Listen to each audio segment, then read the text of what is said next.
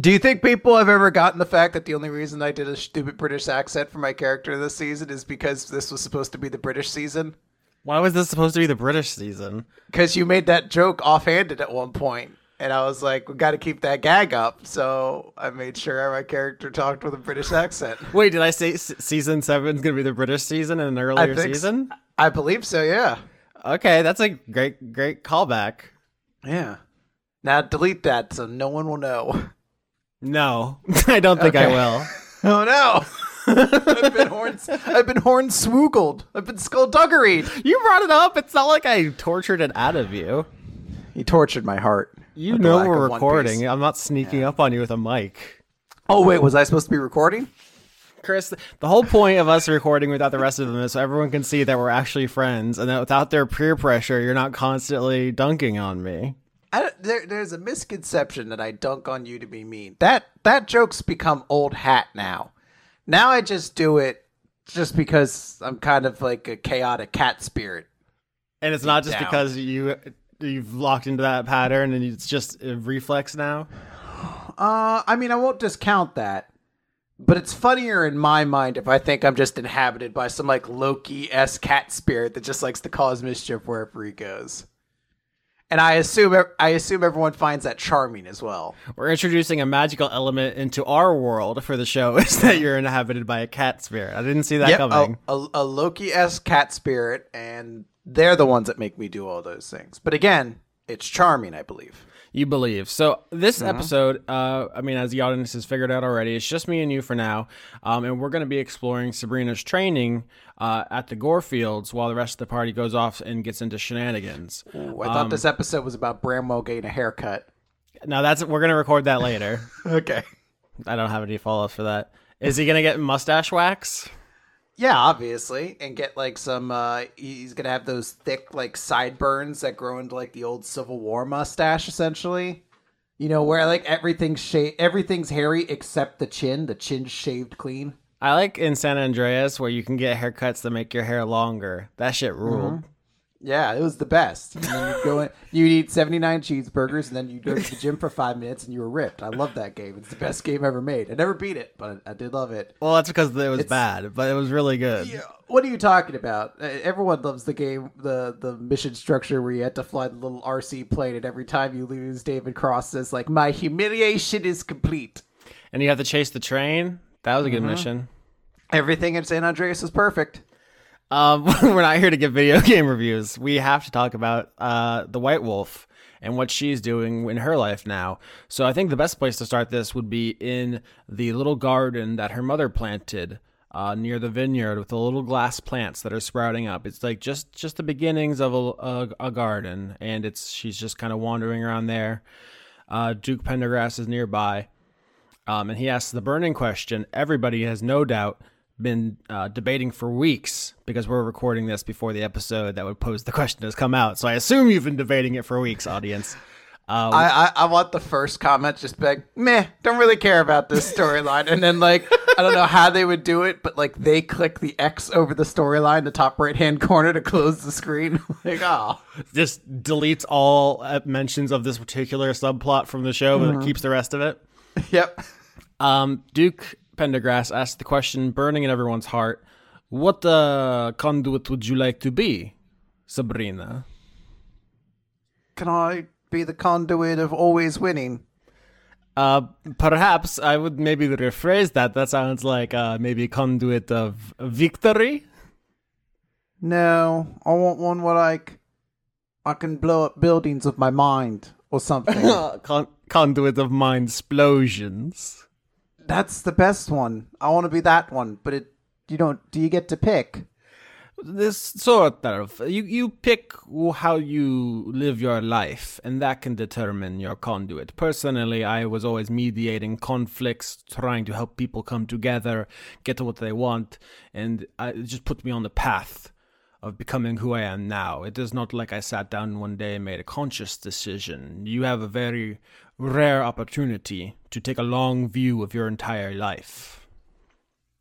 Well, I don't know. What have I always been doing? Well, I have not known you very long, but you have done a very brave thing, leaving the castle and trying to find your mom. You're very dedicated to her. Bravery, dedication, adventure. Many options present themselves. So she is going to be kind of intrigued by the idea of like a conduit of adventure. And she almost seems to like imagine that momentarily in her mind. And then she's like, but that doesn't really help stop the God King, would it? It is impossible to know. Perhaps you dedicate yourself to sword fighting, you become most deadly sword master in all of Wormwood, and then you get there and he is immune to swords. It is impossible to say. So I do not want you to think in those terms. You're going to have to live a life beyond him. You should live for yourself. That is what your mother would want. But the most important thing is to beat the God King. Like, that's what I have to do this all for. But then what happens afterward? If he is defeated and you have nothing left, who are you then? Can you stop being a conduit? I have never seen someone simply stop being a conduit. What if tomorrow there was no one left to compromise? What would happen? Would I simply vanish in a puff of smoke? I do not know. I guess it just doesn't really matter, does it? Because if we don't defeat the God King, then there really isn't going to be an afterwards for anybody. Duke Pendergrass looks sad at this, and he kind of sits down amongst the glass trees here, and he's just kind of running his hand through the soil pensively. And he says, Sabrina, what inspired you to come out of the castle and to go forth on this dangerous journey? Surely there must have been something that made you think you could handle such an undertaking. Well, I wanted to find my mom. And I just didn't think I'd ever get a chance if I didn't go out and do it on my own. But there are many people who want things and they don't risk life and limb to get them. You are more determined than most. I guess I just didn't really see much of an option the other way, so all there is to go forward. It was either go out and find my mom, or probably never see her again. I guess I didn't really think about what happens afterwards. Well, we can't have you becoming conduit of thoughtlessness. That is bad. So, what if I was the conduit of determination? You said I had that more than anybody else. I do not know anyone else with determination to take on Admiral Day hand to hand. I could not do it. I do not have that within me. She's stupid, and if she hadn't had everybody there, I could have won. Maybe. Maybe. But only you are determined enough to try something like that. Yes, determination. I like this. Alright, so do I have to, drink a potion or something? Oh, if only it were that easy. You could have picked something much easier, like conduit of petting dogs or conduit of relaxing, but you have chosen quite a training regimen. Wait, so it matters what you pick? Yes, because you must dedicate your life to it. So that's why you're the conduit of compromise, because you've always been making deals. Indeed. Because you've always been afraid to just have a big resolution, really. Well, there's no need to say it like that. You've always been a coward. That's why you're the conduit of compromise. All right. Well, you enjoy your mother's plants. I'm going to go work on the macros and so forth for training. Yes. Okay. Do you order these? Why don't you roll nature to know about what glass plants need? I got a 7,900. Shut up. Nope, I botched with the.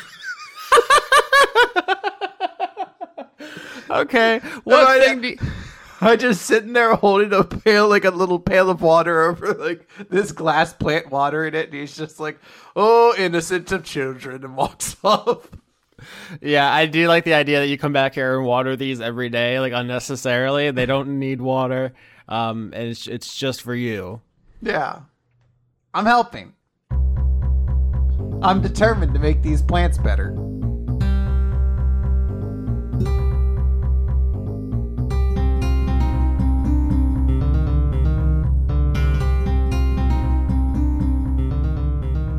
Fuck my feet. What's wrong with you? Why are you so weird? You're the one who made this podcast weird. I didn't make it weird. I gotta up the ante. No, that's all. It's all getting deleted. If you say the word feet, all the audience hears is a bleep. So that actually got spicier. Fuck your feet.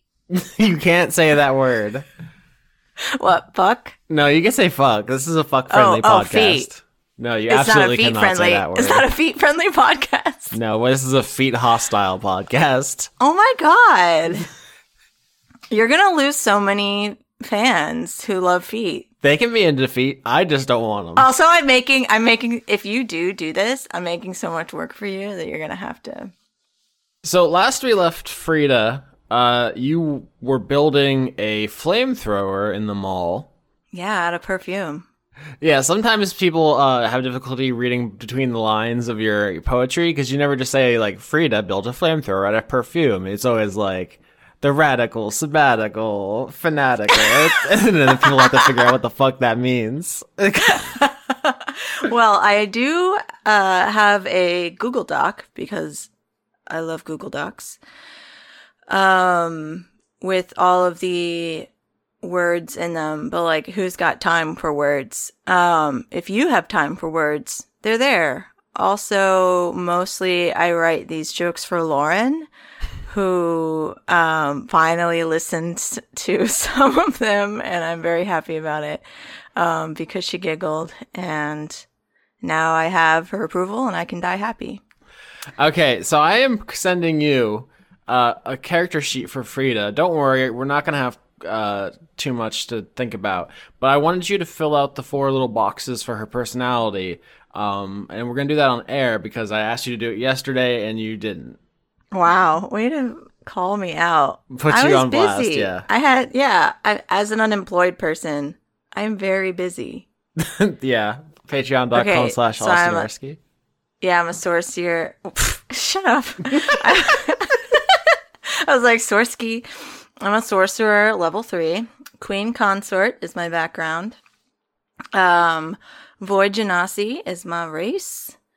True neutral is my alignment. I can go 25, which is... You don't have to read all of that. Some of that's just like placeholder stuff. Just basically, the reason I wanted to do this is so that if you have like a question, we can roll for a knowledge or something. You're not in the roll 20, by the way. Okay, so my personality traits. Personality traits, ideals, bonds, and flaws. Yeah, I'm open-minded. That's a personality trait? If I dated Wolfram and Duke, I got a wide spectrum. Or just a bad... And I'm really, I mean, this is out of character, but okay, what? A bad what? Or just bad taste in men. You know who I want. I'm not rising to this provocation. I just want some office supplies all up inside me. Excuse? What? There's people listening to this, Joa. Staples! Oh my god. This is so much. Okay, personality traits. Open-minded. Yeah. Horny. Yep. No. Great hair. That's not okay. That says more about you than it says about Frida. You're right. Todd made me put that in there, you know? Wait, Todd has metatextual access to her character sheet? Yeah, no, Todd's gonna help me fill out my OkCupid, or her now, which is for females and non-binary. Okay. Personality traits so far: open-minded, nice hair. Horny. Yeah. Horny and wholesome. Can I do horny and wholesome? Sure. Yeah. Ideals. Ideas. Okay. So ideals. Wait. I'm going to put wholesome here. I'm going to delete that with the horny goes by itself. It's enough said. Okay. So my ideals, it was wholesome. Like I wanted a family. I wanted a safe place for my daughter, but I'm, increasingly radicalized. By boys? And all their fucking bullshit. Yeah. They're on so much bullshit. Okay, my bonds. These are people I care about. Yeah, hold on. To be clear, in the ideals box, did you write boys are bullshit? Oh, I should do like boys equal bullshit. Yeah. Yeah. Boys equal. I don't. Okay, so this is going to be like a Slipknot reference because I don't have enough space. It's just going to be boys equal People shit. equal shit. Boys equal shit. Why are we both making Slipknot references in the year 2020? Because we just met and we're bonding over a lot of things that we didn't have anyone else to talk to about when we were 15. We didn't just meet. We've known each other for years. Sabrina. Todd. I mean, do I not have like a nega bond with Wolfram? Sure. I hadn't thought of it like that, but yeah, that totally makes sense. Yeah, so we're going to do a little plus, we're going to do a little heart beside Sabrina and a little heart beside Todd. And then for Wolfram, can I do emojis in this? I don't think so. Oh, hell yeah, I can. Oh, God. Okay, hold on. I'm going to find the skull emoji for Wolfram. Oh, no. She's gotten the power of emojis. She's unstoppable. I got flaws. Okay, flaw. I'm going to do the same. I'm going to do the same as my personality trait, which is open-minded. Wait, no, let's not say that. We don't want that to be a flaw. I mean, it could be. Yeah, there's some poeticness about that, isn't it? Like, that's a classic Greek. Hamartia is like the thing that makes you so cool, is the thing that's your downfall. Is you keep Wait, what is that word? Hamartia. Am I pronouncing that wrong? Hamartia? Yeah, okay, so we're going to do more flaws. Horny. That's going to be a flaw. Oh, no. Okay, so all of her personality traits are flaws now. Yeah. And the great hair, I mean, that's not really a personality trait. Can I put that in there's an appearance section, so we're going to put that in the appearances. Okay, we're not going to fill out all of this. I just wanted to do a little fun exercise with you. It's just a writing prompt. I'm about to fill this whole thing out. Okay, so in the present day, Sabrina was at the Gore Fields and she had a big choice to make. And it kind of came down to a point where she, in an attempt to emulate her sister Amy's ash sword, rolled Arcana to get her own ice sword. And Chris botched. And he said ominously, like, oh, that's going to be a big deal. That's a big junction point in the campaign. And then he didn't specify what he meant by that. And then a couple scenes later, he had the White Wolf say she was going to stay behind to train to be a conduit. I'm not sure if everyone in the audience caught that those two events were related. But basically, Sabrina failed to manifest that kind of ice dagger sword and decided that she was not ready for this big adventure yet and had to stay behind to train. So that is mirrored by, in the past, Frida Wolfram just went through a big breakup and stormed off onto the salt flats and made herself a flamethrower. What Sabrina is doing by staying behind and training with the Duke, which was kind of a big deal.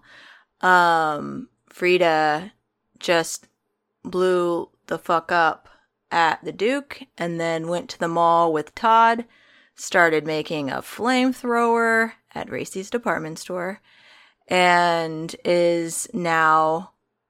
Can I go ahead and say this? What we're doing here today?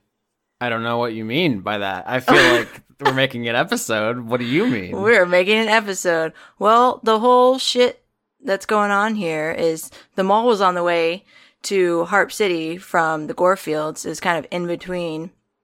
And we just stopped by there because it was on the way. But I'm on my way to Harp City and I want to, but I'm not as cheery as I was the first time, obviously.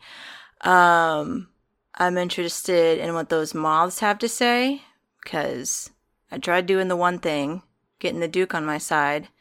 And it's not that he's not on my side, but I've become increasingly radicalized and seem to be more and more caring about starting a revolution than, I don't know.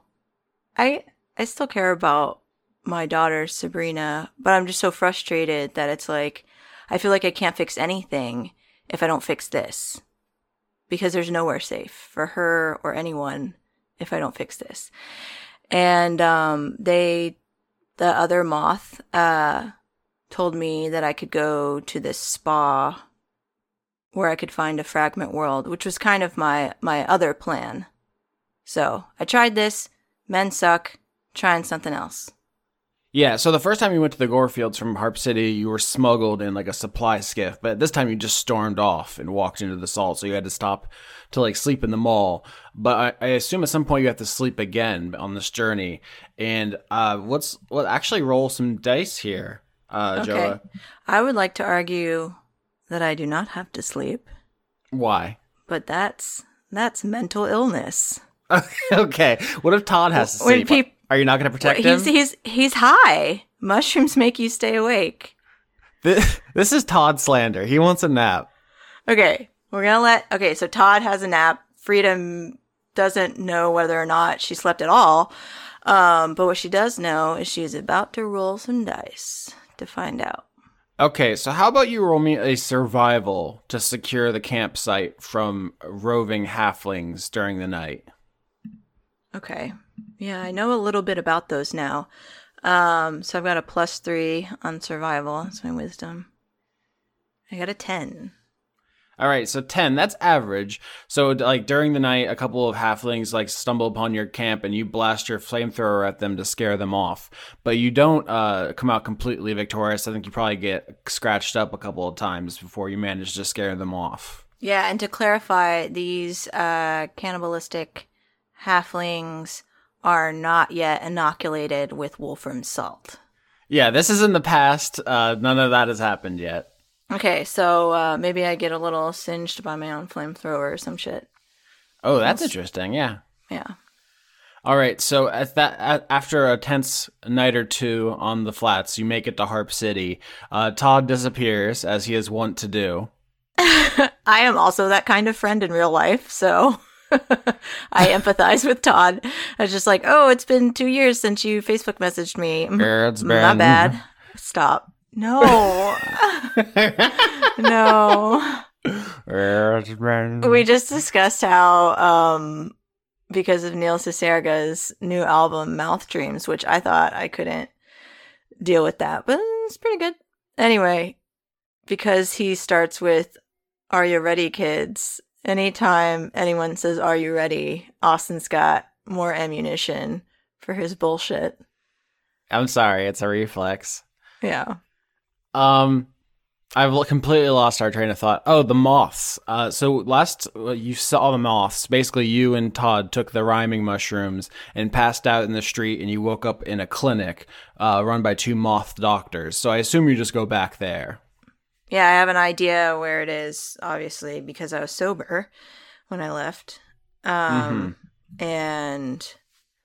yeah, so I think we should remind the audience that I guess you're going to get there, but the moths are very different in their approaches to things. All right, so you go to the clinic, and it's staffed by all these busy drone bees who are like the nurses here. Drones are male in the animal kingdom, so I definitely enjoy that touch on our insect. I love it. Lore? Lore. I don't like the word lore. Let's try a different word. The audience gets itchy when I say the word lore. Why? It's a long story. Okay, wait. I want to know. You can cut it out. I'm notoriously anti-lore. Details are fine. Once you get into lore... The man who creates lore. No, I create worlds. Oh my god. That's so much worse. That was dripping. Oh, no. That was oozing. I'm so sticky now. Wait, Okay. what? I don't know. Lore synonym.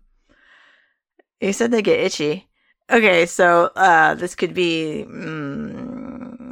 myths. The mythos. Ooh, the mythos. How about that? No, mythos is what Cthulhu lore is called. That's just a word. Cthulhu doesn't own mythos, and Cthulhu isn't owned, so we can use it. Also, backstory? I don't like backstory either. Jesus, you're so fucking picky. What the hell? You're always like, I'm not picky at all. Like, I'll eat anything. I'll blah, blah, blah, anything.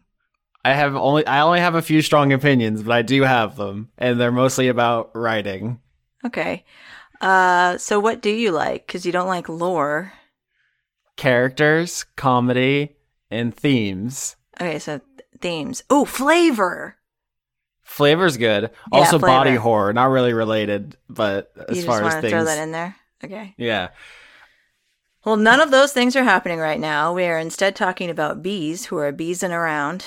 They're minding their own beeswax until you come in.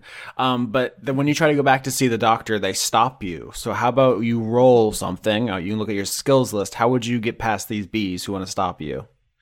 Oh, they want to stop me. Well, I assume that I would just do, they're animals, so do some animal handling. Nope, these are people.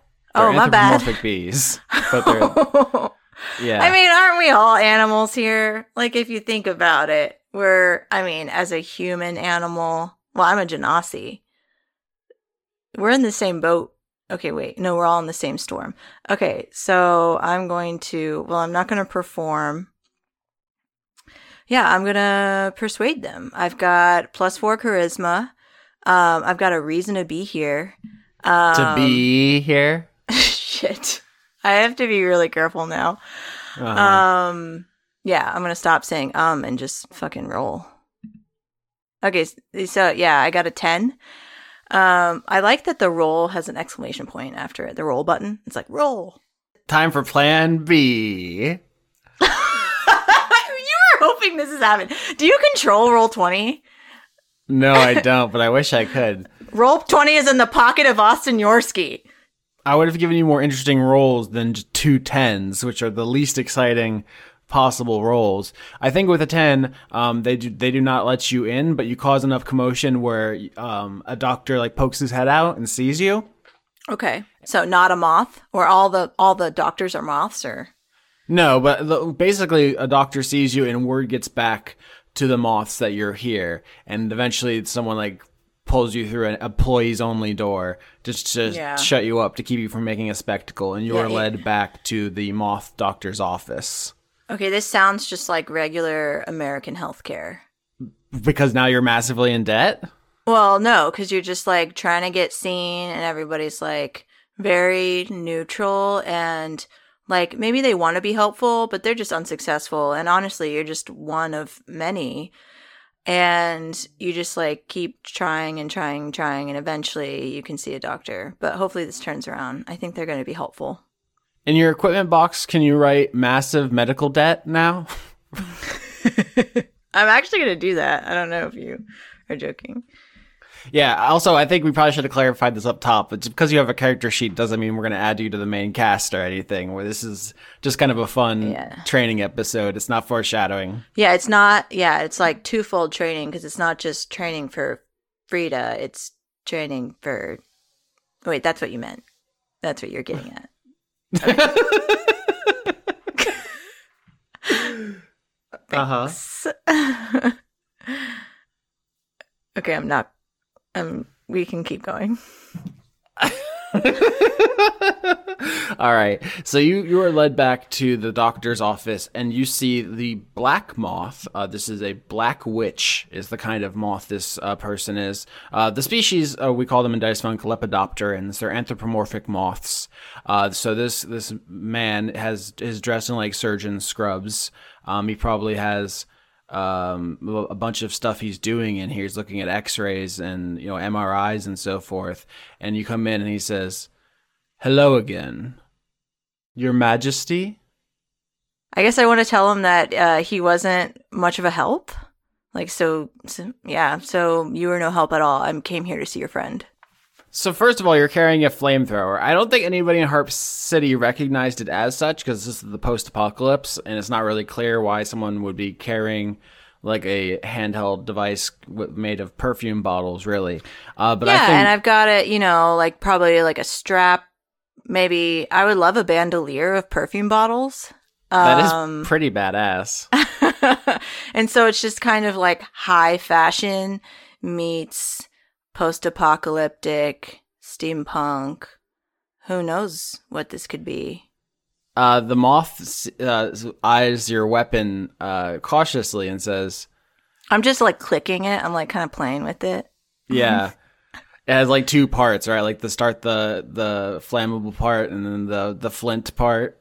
So you're playing with that, and the moth seems very cautious around you and says, "Your Highness, there's no need for that. If you would like to put it aside, we can have a civil conversation." You're not really as entertaining without the rhyming mushrooms anymore. I don't have a lot of time. So your friend? My husband is out right now.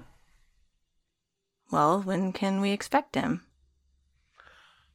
Perhaps after you have disarmed yourself? Okay, look, you guys were very compassionate with me. I barged in here, made a scene. I'm going to put this down. You're right. I came here for help again. The Duke did not provide the help you and I both hoped he could for Wormwood. And I think you can agree that that's a bit frustrating. This weapon is not for you or for him. I just realized that he is not the hero we were looking for. You get me? Perhaps we back up. We have not been properly introduced, Your Highness. You're absolutely right. So I hold out my hand because Harp City is not affected by a pandemic right now. We have not brought it up this season, thank you. And I say, and I've already set down my weapon. Mm-hmm. And I've taken off, I'm taking off the bandolier and I'm sending it down gently. Like I'm not all coming up in a huff and puff like I was before. And so I'm very visibly more calmed down, I think. Mm-hmm. And I hope that shows him that, I'm a safe person. And I hold out my hand and I say, Frida Wolfram. You are keeping the name? I haven't had a lot of time to stop and think about this. You bring up a good point. But your name? I am Ramsey. My husband is Angelo. Nice to meet you, Ramsey. Again. Yes, a second time, much more coherent, fortunately. It's a little embarrassing. I'm not sure how many cases you've seen of that. Actually, you said that it wasn't a super common thing, so I hope it was educational for both of us, to say the least. I'm done with that. I take a unique joy in curing conditions, so it was not a concern for me. I see you have kicked the habit. How about your bat friend? Yes, it's not serving me. I'm not sure. I think his stocks are running low. It's rough to have a friend who's going through it. And that friend being me. So he's off and about as he was before and continues to be now and then. He's fine. He's fine. It's fine. That is good. So my advice to destroy the regime via the Duke has not panned out, and you plan on asking Angelo advice to carry out his advice and escape to the north? I'd like to hear his side, not about the escape from this situation, but a different perspective on how to deal with this. Because I feel like you and I were on the same page about some things. I'm afraid that people find our approaches incompatible, my husband and I. I prefer to treat problems once they become apparent, and he prefers to prevent them from becoming apparent at all. Mutually exclusive, you might say. I feel like we get all our heads in a room. Todd might show up. Probably not. We shouldn't bank on that. But what I do think is that, I'm all here now. I wasn't before. We can have an actual discussion.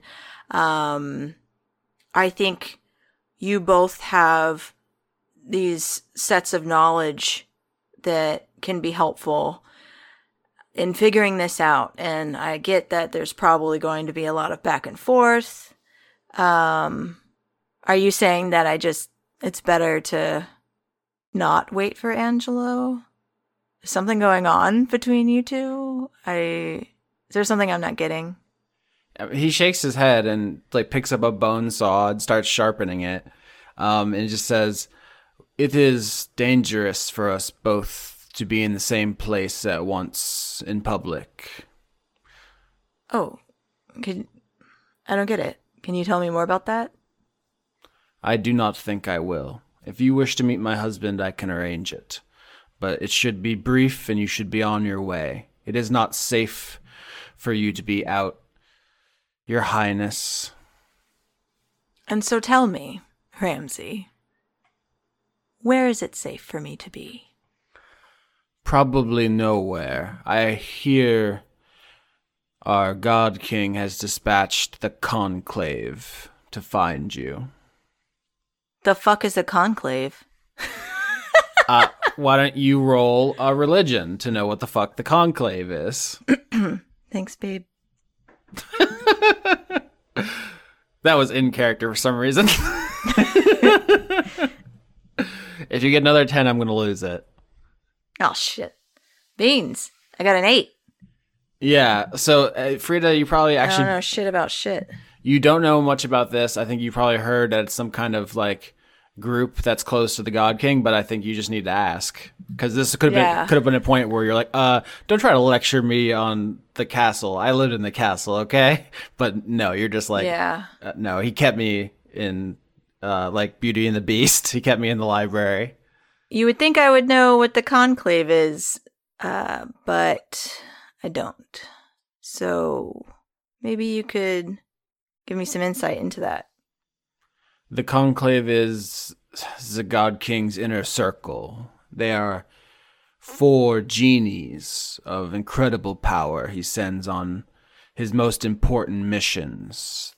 They are not really religious leaders, but they go by those titles: the friar, the deacon, the abbot, and the vicar. Sounds like a fun group. Now that you say it, I guess I did see them around. I just never, I never thought of their power or thought of his power like this and see it with a new lens. I hear he keeps them close to him. They are bodyguards, assassins, spy masters, and torture technicians. Dangerous people to have after you. I move a little closer to my flamethrower. No, I'm kidding. So, all right, and you're saying they're after me. Great. How did you hear about that? When? I have sources. The insect folk may not be a favored population, but we are not helpless. Ramsay, I feel like we could be helpful for each other right now. Maybe not right now, but wouldn't you agree that we've got to kind of come up with something else, and that I might be involved in that somehow? You might be involved in that somehow? Or would you rather take Angelo's advice and prevent anything from happening? Meet with my naive other half, and perhaps he will talk his kind of sense into you, or maybe you will be repelled back onto my side. But I have said my piece. There is a cancer in Wormwood, and I would cut it out. The Duke may not have been the best man for the job, but someone is. Thank you for your time. I'll wait for Angelo.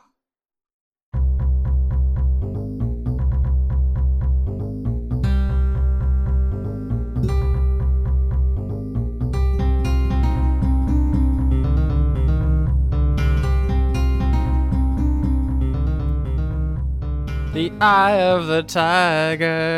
Yeah. You know where that movie takes place? In London, France. Okay, fine. You don't even want to play with me. Pittsburgh, Pennsylvania. Philadelphia, Pennsylvania. That's the right place. Yes, which where I'll be at the time of the audience hearing this, barring some kind of terrible, unfortunate accident. Are you excited? Now, I'm going to warn you a couple things. Okay. You need to... I know you're a Chicago Bears fan. Am I, though? To a small extent. Brian Urlacher sucks. Jay Cutler sucks. Fucking Mike Ditka sucks. Fuck the team. How can Jay Cutler suck? He is the greatest moment of all sports time where he's at the urinal and someone asks him a question and he just screams, "Don't care!" really loudly into the air. He sucks shit. All the people they all suck. They're all bad. Well, here's the thing. If you decide to go with the new team, perhaps you would like to be a fan of the Washington football team, which I would highly not suggest. But don't wear it around town because that's liable to get you attacked. Yeah, I've been talking to my partner about becoming a fan of Philadelphia sports and just starting over clean, but I know it would break your heart as a Giants fan. We might never talk again. That might be the end of the relationship. What, can I at least be a Flyers fan? Do you care about hockey? No, you can do whatever you want with hockey. Just don't be an Eagles fan. Okay, well... Honestly, you can be a fan of every Philadelphia sport as long as it's not the Eagles. I've told you my dream. It's gone. My dream has been lost forever. Of dying on my deathbed as the Eagles lose a Super Bowl so they go their my entire lifetime without them winning a Super Bowl. That was my dream, and it's gone. Because of Big Dick Nick. Yeah. Who's now on the Chicago Bears because life is a hurricane. Mm-hmm. Although they're not starting him for reasons which are unclear to me. The audience does not care about NFL football. I apologize. No. This is what you do. You don't care what they want, Austin. You power through it. I talked to Nick the other day during our manga podcast about an AEW hire, and there's people in the chat who are like, I don't care about wrestling. Talk about anything else. I'm like, no, this is for us. Yeah, this is our time to shine, you and me, on our podcast all by ourselves. But at some point, we should get back to Sabrina, who is training to become the conduit of determination. Before we get into the scene, have you thought about what that's going to do mechanically if she achieves it?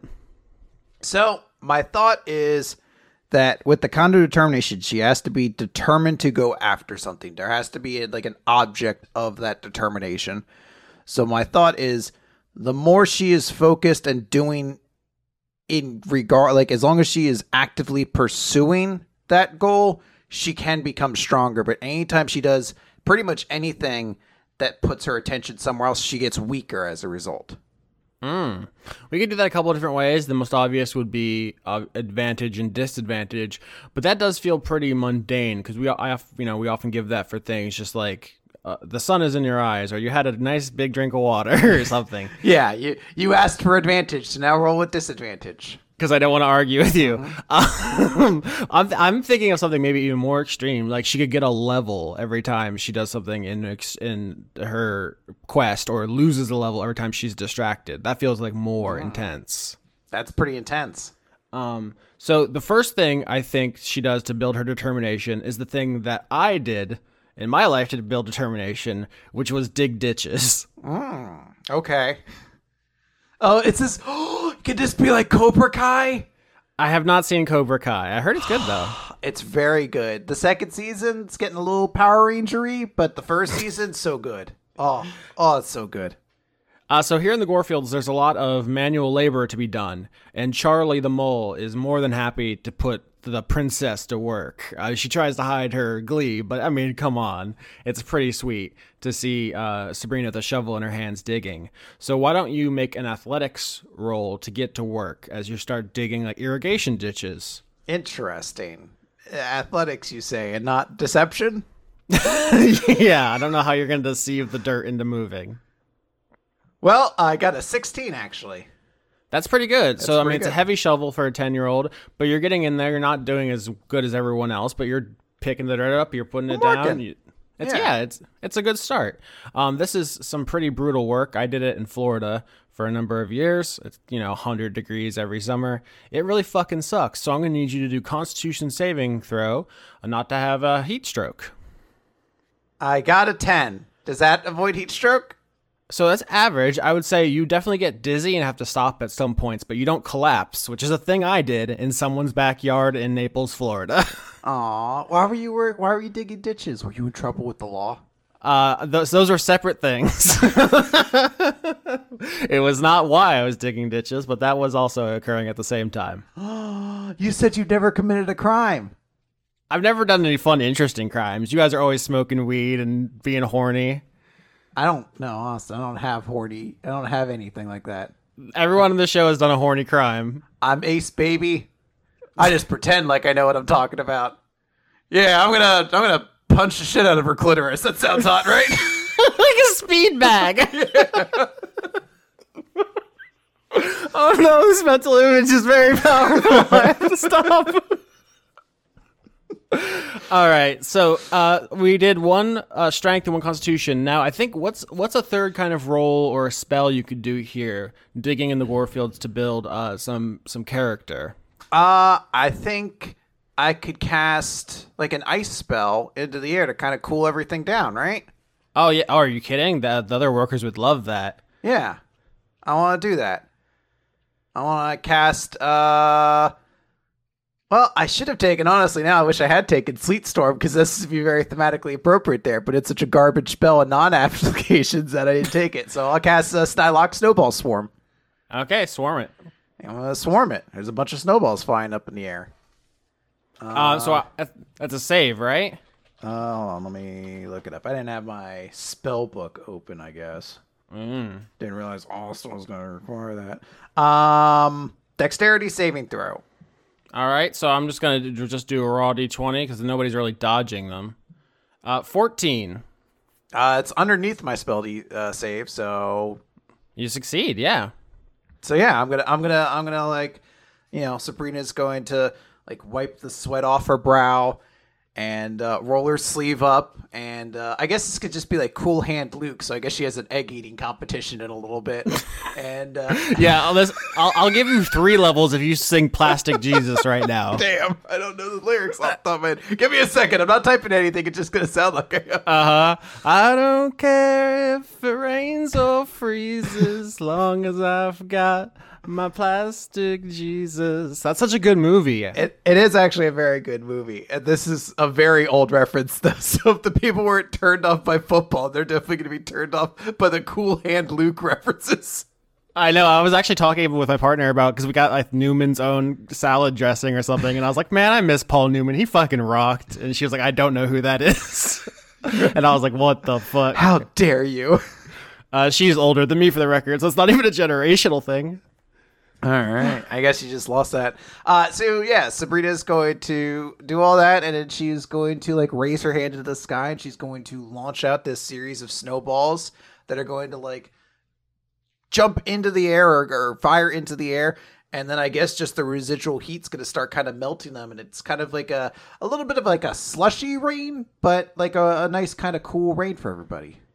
Yeah, so there's a lot of different ways when you're doing manual labor to cool off. Obviously, you should be drinking water. A thing I did irrigation and lawn maintenance in South Florida. So a lot of people I worked with were like undocumented immigrants, and the rich people's houses we were maintaining were like very suspicious of them, which is funny because they were all very well behaved and very hard workers. But the white people I worked with were like clowns and like constantly, not working very hard. And one thing they love to do is, if the rich people weren't there, was to go swimming in their pools. So that's another way you can do that. Yeah, no, Sabrina's focused. This is her job right now, so she is dedicated to doing it. Yeah, if I wish I had someone who could shoot snowballs out there, that'd be great. You can, Austin. I have a device I'd like to sell you. It's called the Snowball Shooter, and it's a small 60-pound tube that you hold underneath your arm, and then you squeeze the handle. It'll shoot snowballs into the air. Is this a Fortnite thing? No, this is a me right now thing for 17 easy payments of $445. Those are easy payments. Those are very easy payments. Only a little bit more expensive than the cost of insulin a week. You could also have this thing that will destroy your arm, just off the nature of it being 60 pounds strapped to it constantly, and not on the other side. We've radicalized you, Chris. I feel like when you joined the show, you're like, I've never heard of a politics. And now you're like, the medical industry is killing us all. They must be destroyed. Oh, feel the burn, baby. That's all I can say. Feel that burn. Yeah, this episode was recorded very early on, so we don't know Bernie didn't win the nomination. Don't tell me. I haven't watched. I taped the primary results, and I'm like, no, don't tell me. I'm gonna watch it. I just gotta wait for the right time, and I'm gonna watch the game. Oh, no. So, yeah, I think you definitely win the appreciation of some of the workers here. Obviously, as a princess, there's still the class divide, and, these people aren't so easily won over, but it's a nice gesture that they will remember. I think at some point, Charlie comes over to you and says, I'm surprised to see you're still standing, kid. Well, the ditch has to be dug, right? So I'll have to dig it. I guess that's one way of looking at it. The Duke said to put you to work to get your determination up. I figured it'd be a couple of days before you were able to make it to the end of a shift. I try. So all I have to do is just focus on that. Have you ever run so hard you threw up?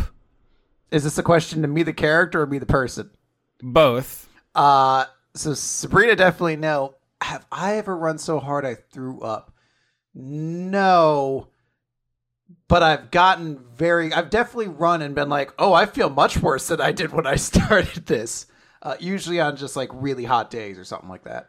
Yeah, it didn't happen to me until football practice in high school when suicides, like the exercise suicides. So I have a secret, Austin. I was actually a big nerd in high school, so I never was on the football team.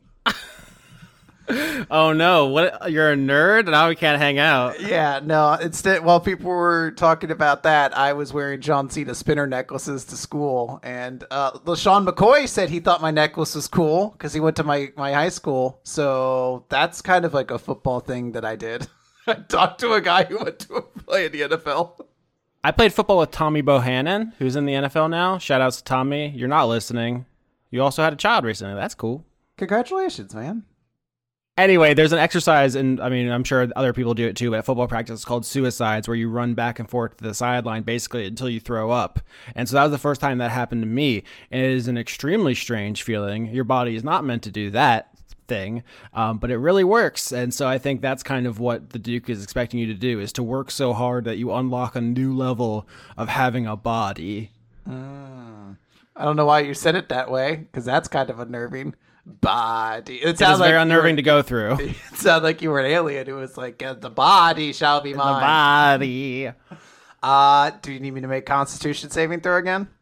No, I think you did the basically rule of threes. You've succeeded on all the checks. You had an interesting spell usage. So that's what's going on here. Okay. Is that like every day you march down to the fields and, Charlie hands you a shovel and you work to build your determination. That's not the only thing you're going to do. And I'm sure you do get some days off, but you're doing really hard physical labor and it sucks. And I think, do you have any way to express that? I mean, right now here at the Gorefields, Yuminora, the carbon elemental is here. Maybe you could just like talk to him as he wanders around, just going, "Mama," and eating trees. Yeah, I want to help him. I also want to make it known that I guess like the second day that I'm going to just digging ditches and everything like that, it's a very important anime trope to have a very important haircut. I think Sabrina's cut her hair down to like shoulder length because otherwise it's too messy, gets in the way. Yep, I definitely started buzzing my head after working outside. Yeah, so I get that. Yeah, and now I'm gonna wave to Yuminora. Make sure he's not make sure he's not getting into trouble.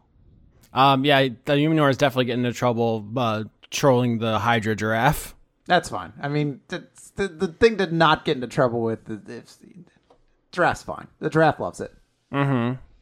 As we found out, its kink is being gaslit. So okay, well, I don't know. That's how I interpreted that. But fine. Yep, it loves to be gaslit.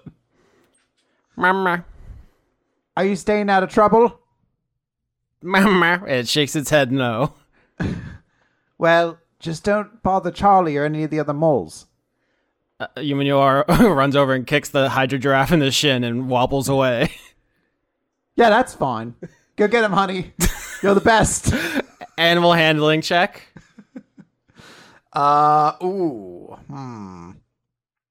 I got a 7. Is that good? That's a pretty high number when you think about it. No, and I think what happens here, this is great. I think the giraffe Hydra tries to like pick you up by your hair with its mouth and messes up your hair, and that's when you like get the idea to cut it in like a really important hair cutting character development scene. I take my dagger out and I cut it in that moment, and it's very similar to when Sakura cut her hair in Naruto, and that was the last important thing she ever did. I'll take your word for it. I've not encountered Naruto. Or as I like to call it, Boruto's dad. Hey, how dare you? They're all good, tons of good characters. There's a dude with bugs. He doesn't do anything, but he's so cool. Okay, so Sabrina has a cool new haircut thanks to the giraffe. But after you escape from Mitsurath and chase after Yuminor, I think you guys are like playing hide and seek in the fields or something. Do you talk to him about your problems? Is that who you talk to?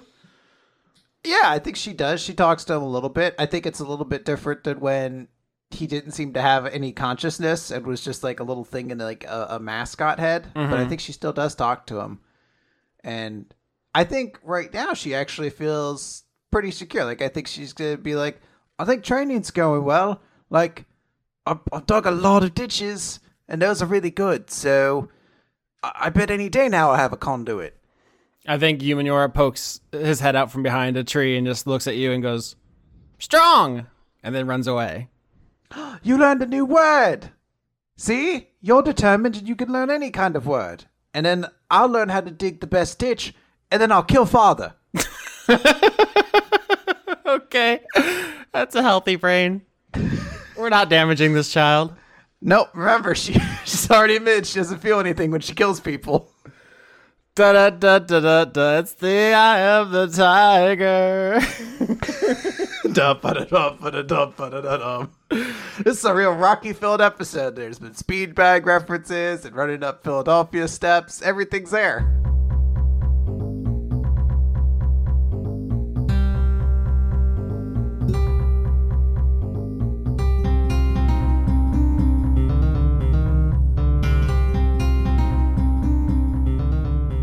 So where would Frida meet Angelo, the White Witch Moth, Ramsey's husband? Okay, so where would they meet? Yes, Harp City is a skyscraper that fell on its side. So there's a lot of floors here where you can just make up fun stuff to exist, or it can be anything else we can kind of workshop together. So I feel like he's very methodical and thoughtful, and so maybe like a little bonsai place. Yeah, that's cute. So it's like a bonsai store from the pre-apocalypse. Is everything? Yeah, and so we're kind of like walking through these tiny trees, like how you walk through and you like see each other through the shelves in a library, like spies meeting. But it's maybe he's trimming the bonsai. I don't know. Okay. I was going to say, is this an intentional parallel to seeing the Duke amongst the vineyard, like we're walking between the grapes and so forth? Not a romantic mirror, but just like a meeting another man who is going to be insufficient for your needs because that's how they are. God damn it. I'm just saying, it could be a visual metaphor. Yeah.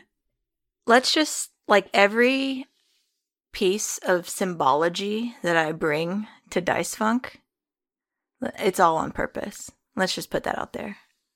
Okay, so you approach Angelo in the bonsai shop. What do you say? Do you still have your flamethrower? Or are you still like cut up from your halfling encounter, or have you like washed up? I've washed up. I'm presentable. I'm respectful and trusting that everyone else is respectful of this space, this like peaceful space. And yeah, so, roll perception to see the space, actually. God, what the hell? That's your third 10. I would say Frida's pretty average tonight, huh? Yeah, for someone who's really up and down, she's right in the middle right now. So I think you notice that there are some guards around the door when you come in, but you don't like do a a trained operative like ocular sweep of the perimeter or anything. You just notice there are some armed guards here. They're Formians, which are the kind of centaur ant people. But that's all you get for a 10, is that this place is not unguarded. Okay, I have questions. Of course. Okay, well, first I wanted to, this is not a question, just saying I have questions was an opportunity to talk. Okay, so I want to say that this is proof that Roll20 is not against everybody, getting them all crits and botches. Oh, like how it's been ruthlessly fucking Corton this season? Yeah, and now it's ruthlessly fucking moderate for Frida, so just saying. All right, second thought, the fuck are guards doing in front of a bonsai shop? Yeah, it's weird. Okay, before you answer that, okay, thank you. It is weird. Okay, that was an answer. Thank you. Okay. Okay, well, no, you said before you answer that. Yeah, I always want you to just like bulldoze through. Okay, so the third thought is, do I know whether these are, are they going to be little birds that will report back to Wolfram? Are they part of the regime, or are they like proprietary guards for bonsai markets? With a 10, you just see guards. They don't strike you as being anything in particular. I would just say your cultural knowledge of the basically the racism in Wormwood is that you don't think that insect folks would narc directly to the God King. Okay. Well, I'm confident that we're cool. And what I'm more confident about is myself and my great hair, thanks to Cosmignon. I have seen your character sheet. So that's confirmed. Thank you. And and also, just like the way to deal with security folk is to just act like you know what you're doing there. You're just a normal person. You're not gonna do anything shifty. Yeah, we've been discussing the clipboard strategy since season 1. Just anytime you're somewhere, just walk confidently and carry a clipboard, and people won't challenge you. Okay, so I've grabbed a clipboard because we were in a doctor's office, and I'm like, I'm gonna need this. And you know me, I got rid of all of my personal belongings to move to Philadelphia, right? What did I keep? Not 1, but 2 clipboards. Yeah. I had 3, but I love you. I love you too. Okay, so I've obviously got a clipboard. I've stowed my flamethrower in a space quietly where no one can see it. I'm very smart and crafty and charismatic. Look at my character sheet. I have great hair. Well, you say that, now I have to post this ding dang thing. Okay, so I'm just walking in. I'm like, and then as I'm going, I'm not making eye contact with them. I don't need them to know who I am. I just need to blend in. I'm like, how you guys doing? Hope you're having a good day. Thanks. So you walk in and Angelo's there. He has like little pruning shears. I think like the contrast between the really tiny ones. Yeah, the contrast between his husband's bone saw and shing scalpels all over his office, and Angela's like tiny little blunt pruning shears. I bet they have. What? Go ahead. I bet they have great sex. Yeah, thanks. That's what I was gonna say. I know. I interrupted your flavor. My mythos with my flavor. My flavor mythos. Woo, new word. Okay, flavlore. Don't say flavlore. Flavlore. So, Dice Funk has created 2 things. Conduits, flavlore. Thank you. And good Can night. you define flavlore? Well, so, life throws things at you. Or rather, Austin. And who is life as far as you're concerned? Jesus. Shut up. Not you, just the royal you, the audience. Okay. Sure. You're the environment and everything. I follow you. Good. Also, you are my life. I love you. Oh, baby, we can't. This is too much. Okay. So, What were we talking about? Oh, Flav lore. Okay, so yeah, Austin throws things out there, and then the player characters are like, well, it's more like this, or like, Austin, shut up, I do what I want. And so sometimes they have just like Flav lore blasted shit, you know? Yeah, I think the moles from season 4, like the iconic Flav lore moment. Yeah, so like, maybe the international listeners don't know about flavor blasted goldfish, but that's what I was talking about. Yeah, when they're lore blasted goldfish, that's when I check out usually. Yeah. Or you really ramp up. You know, sometimes you get real excited, and then I get excited. Okay, so the Flav lore is just a new kind of lore. You know, we're done with lore. The queers are in here taking over, and we've got Flav lore. Wait, are you Everyone's saying excited about it. Are you saying Flav lore is gay lore? Yes. Okay. It's also radical. It's very radical. Okay, so Frida, you walk into the bonsai shop and stand there motionless for 20 minutes as out of character conversations happen.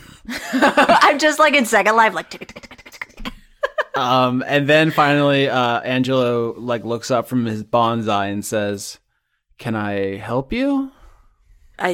I'm hoping you remember me. Ramsey told me you would be here and I could find you. I'm sober. And, you know, his advice didn't really work out. I'm not ready to check out of Wormwood and abandon everything that's going on here. As you had, I vaguely remember you maybe suggesting when we spoke last, or, you know, it was weird. And I apologize for that. Moving on, I was hoping we could have a little chat because, you know, Ramsey and I are a little similar, and makes sense we had the same idea for what to do to, you know, talk to the Duke, see if we could get his help. But the Duke is of no help. He's basically in the pocket of Wolfram. You know, he's a nice fellow, but useless. And, yeah, I wanted to pick your brain about what we can do about this situation. Angelo looks annoyed, and or maybe the beginnings of a headache somewhere going on across his face, and he says, I thought Ramsey had solved all this. He sent you away to take down the God King. What? I knew this was going to happen. If you had just listened to me, you'd be gone by now. I'm sorry. I'm confused. Are you saying that you just want to be rid of me? Your presence puts us all in danger. You understand that, right? The conclave has been dispatched. One of the genies is a torture specialist. Anywhere you go, everyone is in mortal peril. Okay, I'm kind of, you know, I'm quick to anger nowadays. And so I'm just saying, my presence is the one causing danger. My presence, not Wolfram's presence. We're blaming me now. I'm the problem. He does look a little ashamed when you say that, and kind of lets his indignation subside. Yeah, so he's looking a little sheepish, and I say, look, I'm not trying to start anything. You seem frustrated. I think it's clear to you that I am frustrated. I'm trying to do something here, and I can't do it by myself. I'm going to leave as soon as I can. I'd like to have a productive conversation before I do that. A productive conversation about surviving Absinthia? That's where you're going, right? To the north? To the fragment of the old world? If you think that I should just go off the advice you gave me while I was incredibly high, I can do that. I'll go about my way, but I was hoping to touch base with you before moving forward, with figuring any next steps out. You and Ramsey at least seemed to me at first to be compassionate people who were passionate about how big of a shit Wolfram is. I don't know how to say that in a more polite way. Your bonsai is beautiful, by the way. You've done a great job. Thank you very much. It's a full-time effort to keep them this nice. You have to be very vigilant in preventing them from getting out of shape. That makes sense. And similarly, I wish someone would have intervened earlier with Wolfram. He wasn't always this bad.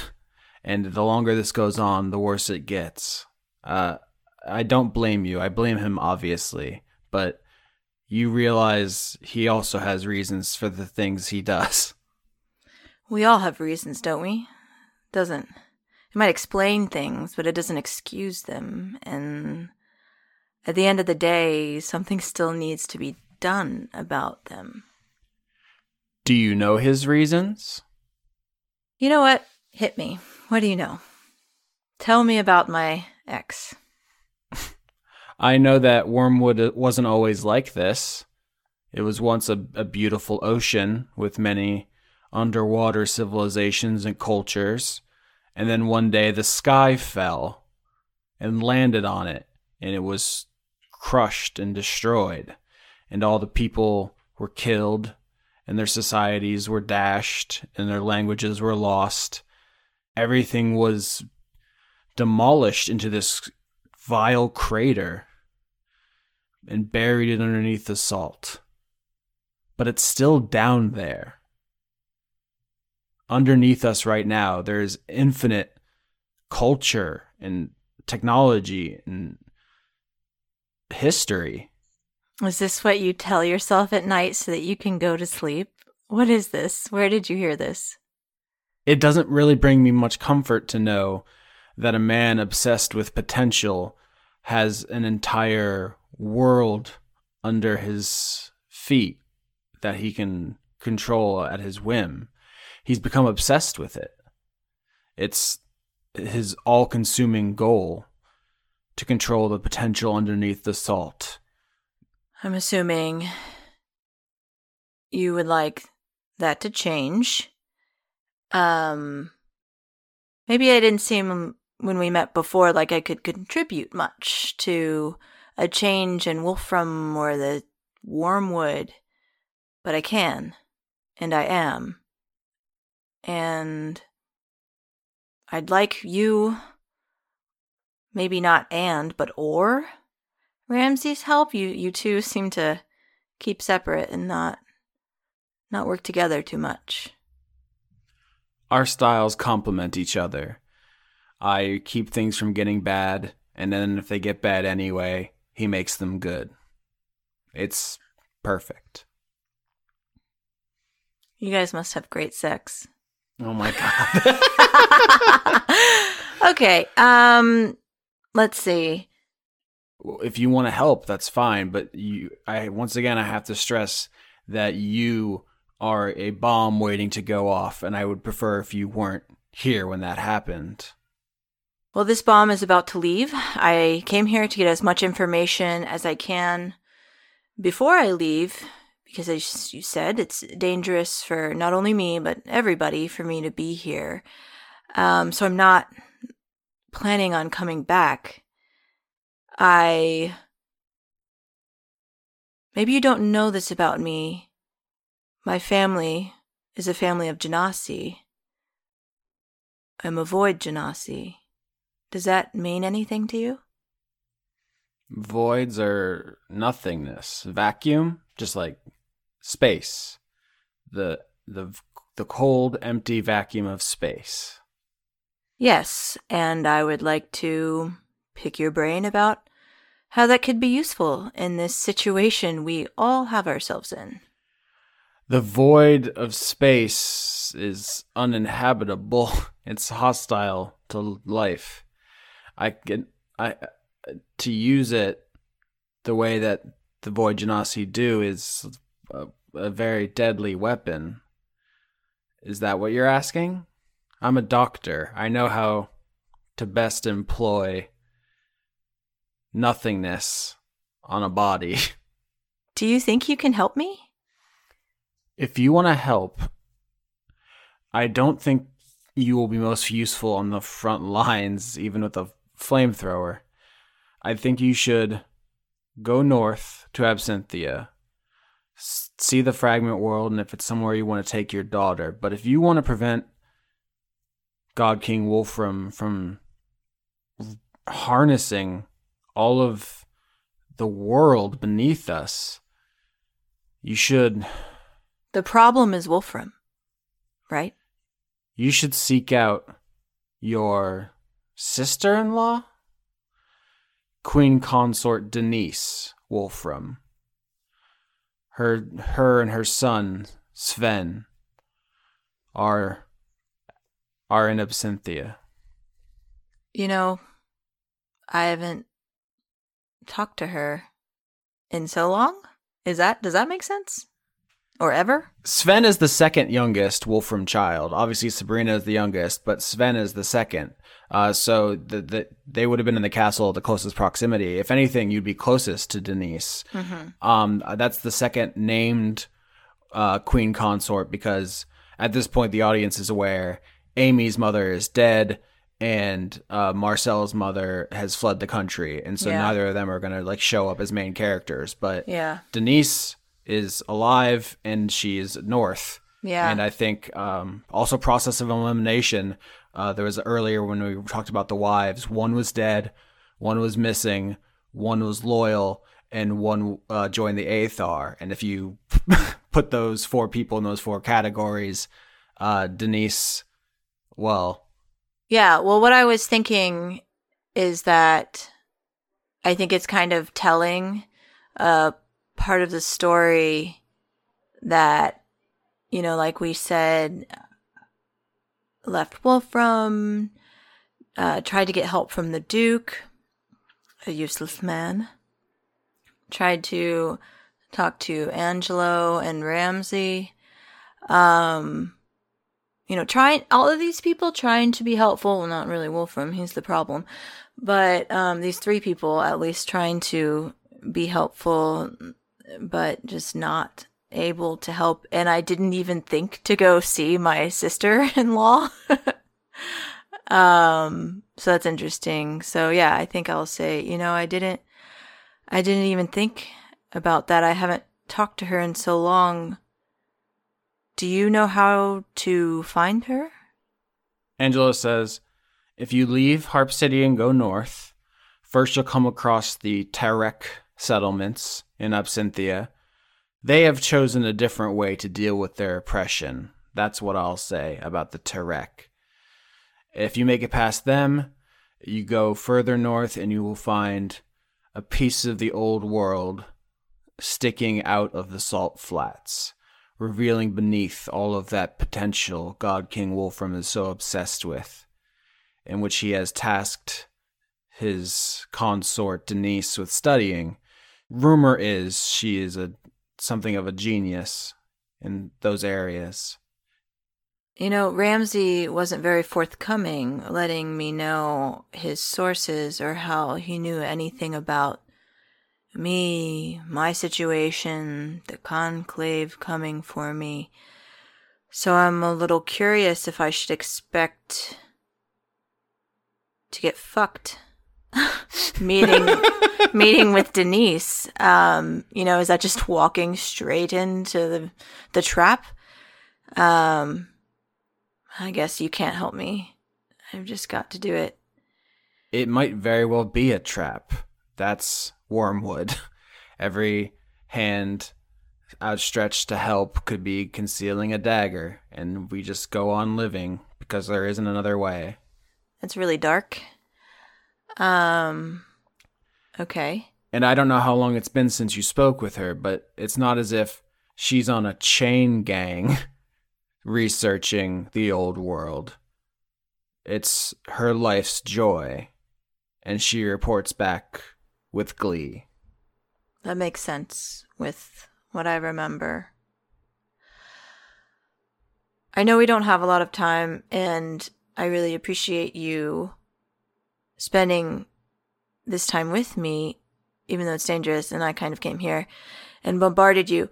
But, you know, while I'm here already, you did say something about using the void power in a body.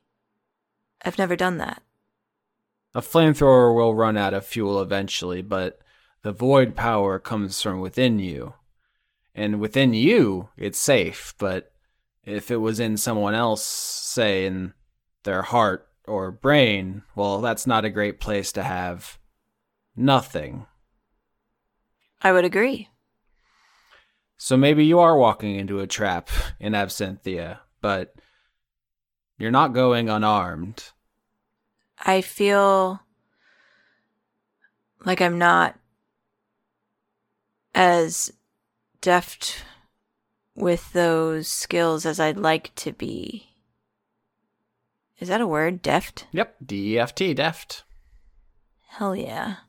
Words. Getting funky with some words. Uh-huh. I get know it. words. Like my old show. Yeah. Thanks, baby. Mm-hmm. I think Angela says, if it will get you out of Harp City faster, I suppose that could help you refine your technique. Sounds good to me.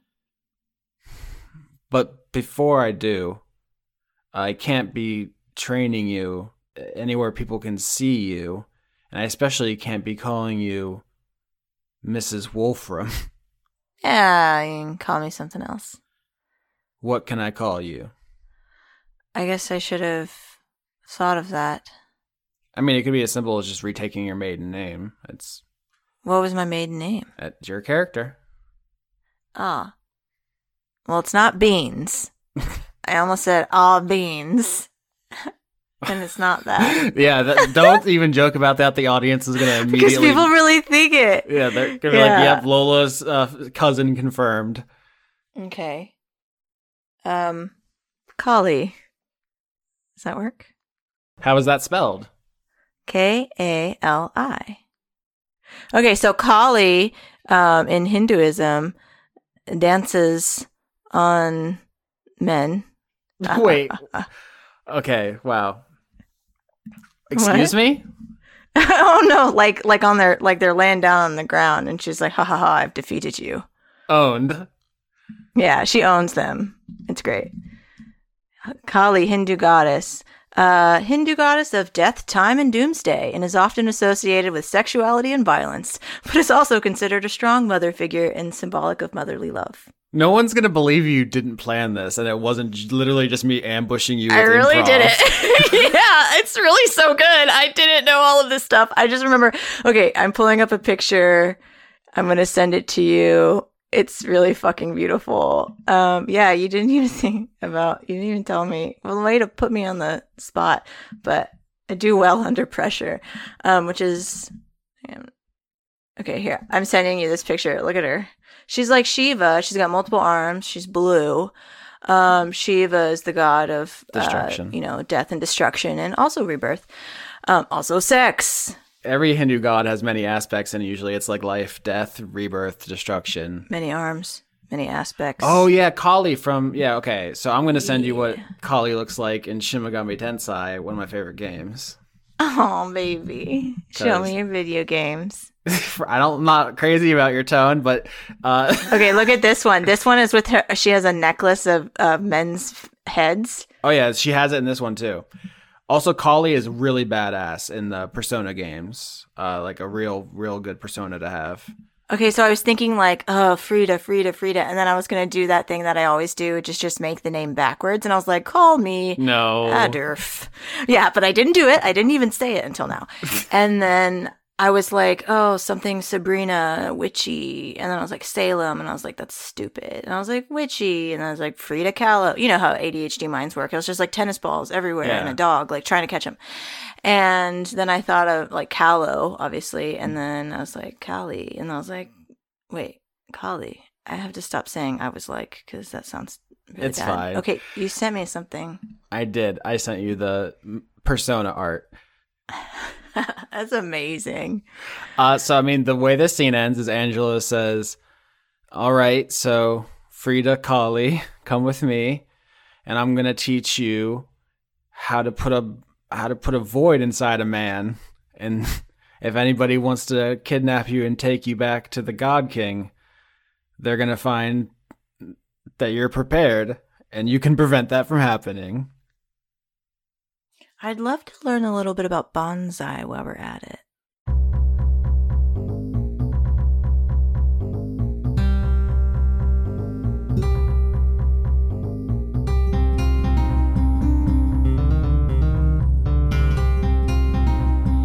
It's not a real robot, though. It's clearly like a man in a robot costume. I mean, you know what happened? It was just that Sylvester Stallone was at home watching 60 Minutes or whatever the fuck and just saw a special about robots. And he was like, oh my god, a robot would be great in my movie. it's literally what happened. And now he's like, yeah, that was a dumb asshole thing to do. He stood up and his Stromboli spilled all over his pants, but he didn't care. He's like, I need to put that robot in my movie. We're going to fade in on this and just give the audience no context. This story will be months old by the time they hear it. They won't remember. It's great. That's the best way it needs to go. Okay, so I think after Pendergrass is basically doing mostly hard labor at first just to build your determination. But at some point, he sends you to Amy, who is standing in the smoke melon field and looking mischievous. She has a kind of shit-eating grin she often does when she's like hid your favorite toy or eaten the last of the cookies that you were really looking forward to. She looks like a bastard. Why do you look so happy? Well, the Duke told me I need to help you train. But I've been just training by digging holes. Do you have holes I need to dig? No, Stanley Yelnats. I do not have holes for you to dig. I don't know who that is. That's okay. That reference wouldn't exist in our universe anyway. Fuck me. Well, that was very confusing, but why are you here? Well, the question is, why are you here? And she gestures to the melons on the ground. And why are these here? Because you're going to use them to kill people? Well, yes, that is why they're here. That's why they were planted here. But right now, we're training in this field for a very specific reason, which is, according to the Duke, in order to become a conduit, and I'm not sure I believe him, maybe he's, lying, because he's not in on our plan, by the way.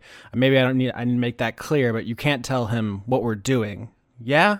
About taking over and getting rid of Father? Yes, he does not know about that. The God King. Yes. Don't tell him. I just want to be clear. That should be obvious, but you're 10, so I want to dispense with subtlety. I'm almost 11. Okay. Well, who's even counting? What's a calendar? No one knows. We have one back at the castle. It's the only calendar in all of Wormwood. Everyone else just guesses. Everyone gathers around it. They look for all the holidays. It's National Dog Day. It's just one of those calendars that has all the bullshit holidays on there. Yeah. Like, it's National Stroopwafel Day. But she says, according to the Duke, Stroopwafel was, I believe, some kind of combat to the death, so it's a day of reverence. I can't leave this in. This is too stupid. That's why it has to be in. Amy says, according to the Duke, in order to become a conduit, you have to become obsessed with one thing to the detriment of everything else. And so we're going to be doing what's called negative reinforcement. Do you know what that means? It doesn't sound good. It sounds like what I've had a lot of my life so far. Yep. She does not hide her complete disinterest in that. Yeah, we all had our hearts, Sabrina. I'm not going to just let it happen this time. Oh yeah? What are you going to do? I want to try to make my dagger all icy. All right, that's Arcana. 6 now. This game doesn't want me to have that ability. So yeah, that's the third time you've tried that, huh? Yeah. And one time you botched. So yeah, you try to make your dagger icy and it just gets a little colder. Maybe like 1 or 2 little like crystals form. And she just sees that and just kind of laughs. It's like, are you trying to do this? And then her dagger just explodes into like ash and flame. And just like is now like sword sized with the column of like sharp ash coming off of it. And she's like, you want to have a rumble right here, Sabrina? Sabrina is going to be very sad that her sword does not look that cool, and instead is just a tiny dagger that's kind of cold. But she is going to hold it like it were kind of an equivalent weapon and just say, I have more than just this, Listen, if you're feeling froggish, leap. I ain't got all day. Alright, yeah, I want to cast slow on her. Interesting, alright. So Amy's pretty good at magic, so you're going to cast slow, and I have to save against that. That's wisdom? It is, yes, a wisdom saving throw. Has to beat a 15. 24. But if you go too high, then you don't get anything. Yeah, okay. So It's like a push your luck mechanic. she does that thing from My Hero Academia where you put one hand behind you and it explodes and she launches her forward. That the guy does in that show. You know what I'm talking about? Bakugo? Is that Yes, what you're trying to talk exactly. about? There you go. Yeah, she shoots like a column of ash out of one of her hands, like just a jet, and shoots herself forward before you can even react. And she's on top of you. She brings the knife down, knocks yours out of your hand, and just like tackles you to the ground. Unless you beat her in a strength contest, is what we're doing now. I'm gonna have advantage because I'm 19 and you're 10. Aw, almost 11 though. 24. Well, Weird I can't coincidence. beat that. And I got a 6. Yeah, so she tackles you to the ground, knocks your knife out of your hand, and just like basically lands on you. And she says, the Duke says, we need to erase anything else that you are invested in to make you focused on your determination. So, Sabrina, what are your favorite things? I don't really have any. Books, I guess. Books? Okay, she says books. That's one. And then she takes her knife and she sticks it into a smoke melon on the ground near your head. Just gives it a little shank. That's one. Give me another. I don't... But the boat. I like boats and adventures. All right, boats, adventures, 2 and 3. Poke, poke. She's stabbing the melon. And this tear gas is like leaking out near your face. Well, that's not good. I would like to cast a spell. Tell me what spell you would like to cast. I want to cast Blink. Ooh, tell the audience about Blink. Slow, I feel, is self-explanatory. Really didn't stop to explain it, but Blink needs some explanation. Yeah, so Blink, it basically means that I'm going to roll a d20 in all my turns, and if I roll on the upper 50% of it, so 11 or higher, I disappear from my current plane of existence and kind of go to, if you've seen Stranger Things, kind of like the Upside Down, a sort of mirror reflection of our world, where I can move and then reappear in the real world. So basically kind of like a teleport that exists in this other reality. I think Nightcrawler also does this, as they eventually explained that his teleportation sends him through like a hell dimension. Yeah, as they explored some Catholic shit in the X-Men Yeah. for some reason that I really haven't figured out. So yeah, in Stranger Things, they're specifically referencing a plane in normal D&D that's like the Shadowfell? The Shadowfell, yeah. But since we're in a dark sun setting, where you go is a place called the Gray. So it's like a photo negative of the regular world. But yeah, since the planes have all crashed into each other, we're working on kind of dark sun logic, where most of the world is only on this one plane, and the only other real major place you can go is the Gray. And so I don't know anyone else. Yeah, go ahead. It even says it in the description. While on the ethereal plane, you can see and hear the plane you originated from, which is cast in shades of gray, and you can't see anything more than 60 feet away. Yeah. But interestingly, I don't think anyone else in this setting or anyone you've met knows that this thing exists. So Sabrina, do you instinctively do this like out of fear because you're being like waterboarded with tear gas, and now you've discovered that there's another dimension? Absolutely. So that's got to be terrifying. Hello. Yeah, I mean, you see Amy, who looks like a kind of color inverted ghost, like looks around, very confused about where you went. She understands the concept of teleportation because magic still exists, but she doesn't understand that you've gone somewhere else. And so she's like looking around and she says, "Nice trick, Sabrina. That's pretty cool. It's not going to help you become a conduit, but honestly, I'm pretty jealous. Where'd you go?" I would like to, so like I've seen her cast in these shades of gray, and I like try to reach out to grab her, and I can't because you can only affect creatures on the ethereal plane when you're blinked into it. Yeah. So I think it's a moment where she realizes she can't interact with anything over there, and she's going to like start running over, I think, to like the actual barn itself. Oh my fucking God, Chris. There's something in here that you're not supposed to find yet. Please don't go in the barn. God damn it, you fucking asshole. Motherfucker. This is supposed to be a fun character building episode. What are you doing? Stay out of the barn. Oh, God. Now I gotta peek in that barn. Well, that's the thing is like I thought even if you went in the barn, it wouldn't be a big deal because it's not like you can see through walls or anything. Fuck me running. Perception, I guess. You sound so defeated. I'm not defeated. I can't have anything nice. Maybe I'll botch my perception. I did. I actually botched my perception.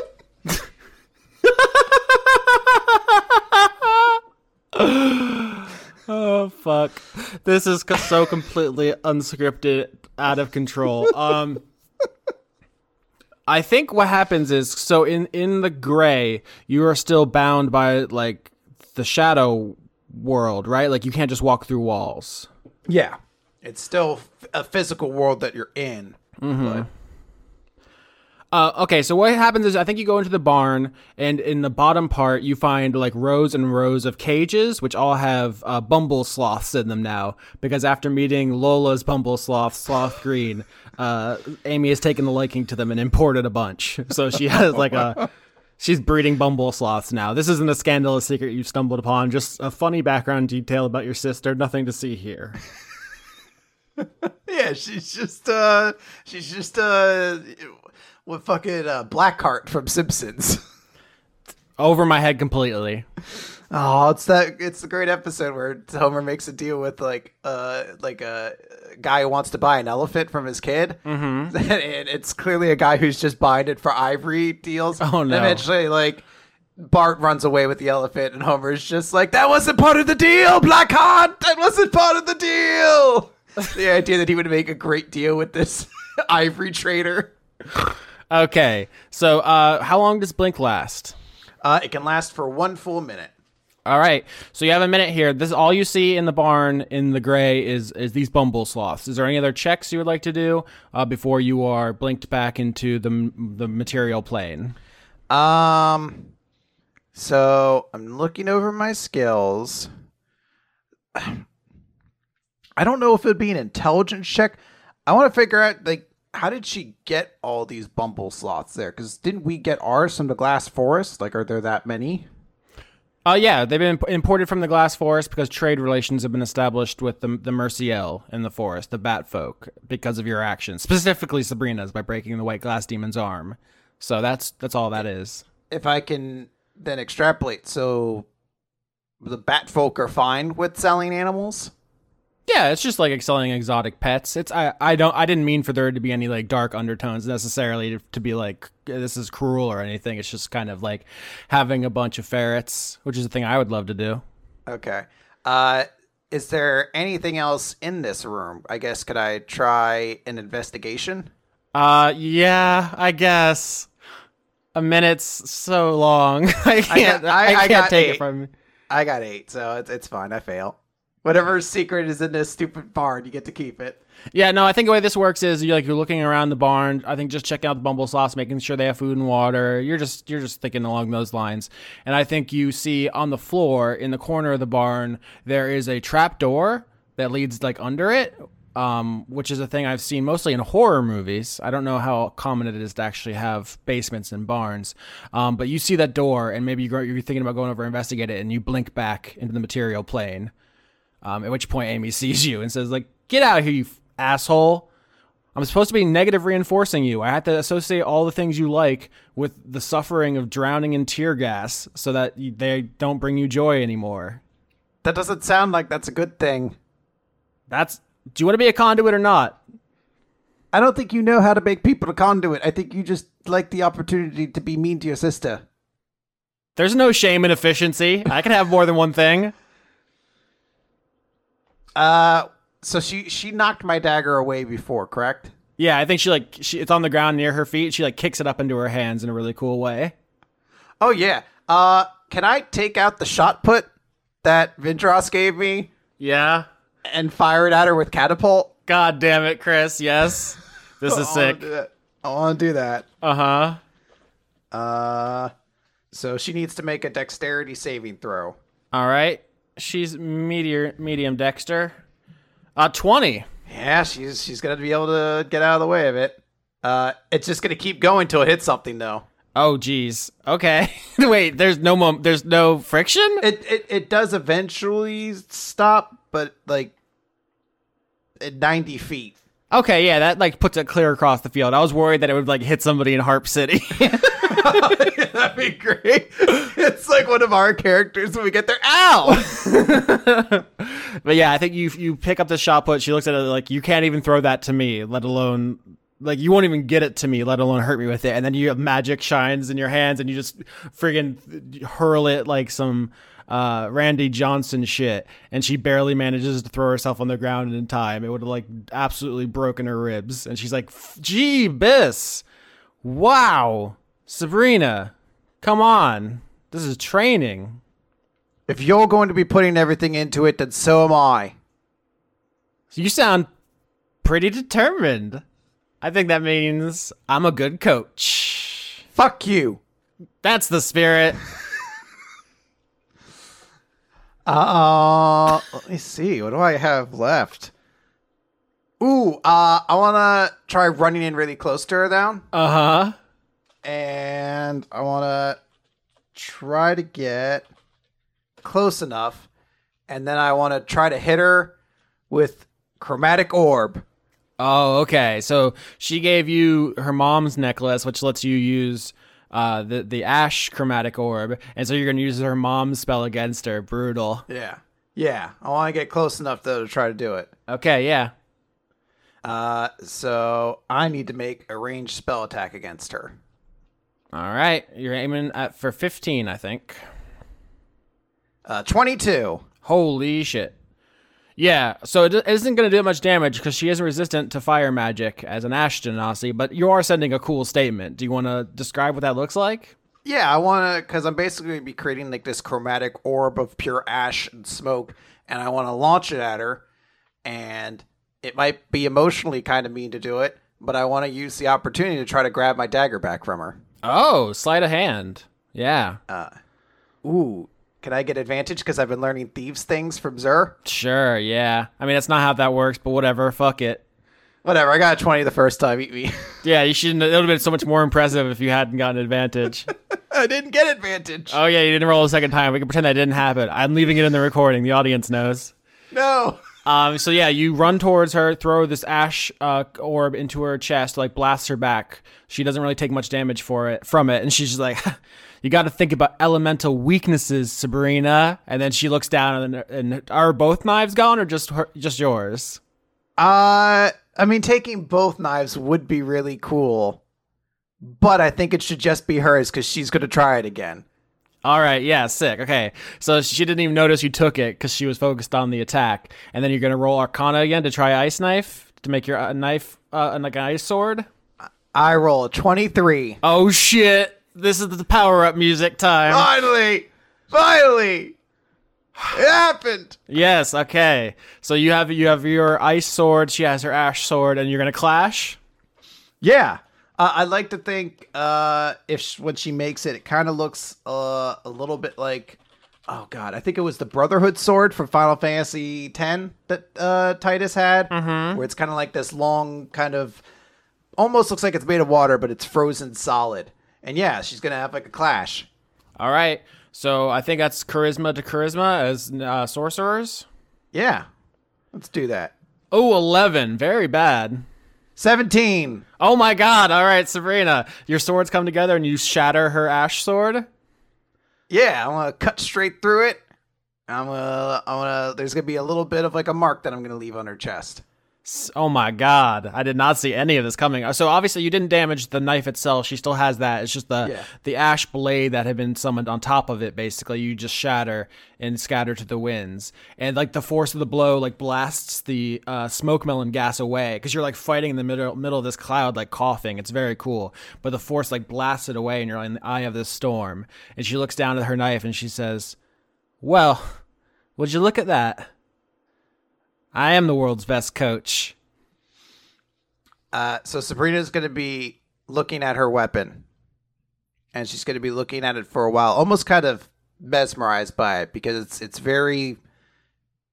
The water that seems to make it up, or the ice, seems to be very pure, for lack of a better word. Very, very like transparent. So you can't see any like kind of impurities or anything in it. Mm-hmm. And I think she's looking at it for a while. And she's going to look over to Amy. And she's going to say, I'm not going to be a wolfram anymore. What do you mean? Are you going to be an orc? You're going to be an elf? You're going to be a mole? I'm abandoning that name. And everything with it. So what? You're going to renounce your title? You're not going to be a princess anymore? Correct. I'm not Sabrina Wolfram anymore. Well, then who are you? Clear. Clear? C-L-E-A-R? Yeah. As she's looking through this pristinely clear weapon of ice. All right, Clear. Get back to work. I'm very happy. She got her magic sword. I can't believe that works. You've kept failing until the moment you had to be so determined. It legitimately, I was like, man, I am rolling like shit today. Everything's like a 6 or a 7, and then the one time you needed it.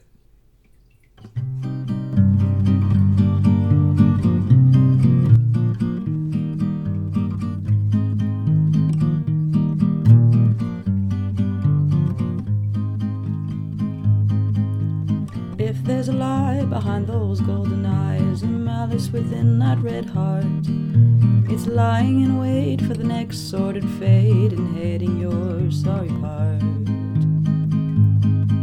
The soul is old like the winter trees, your mind is live like the ocean breeze, and we've only dared to dream of things like these. If there's a hope in the salt and the dust, or love in the wind and the sun, it's hope that tomorrow's under the rust, and love that the worst is done.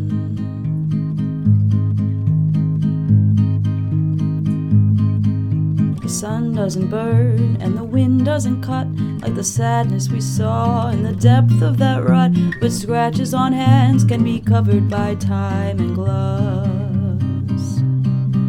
So we'll learn how to sew, and we'll know, and we'll learn to look up. Yes, we'll learn how to sew, and we'll know, or we'll learn to look up.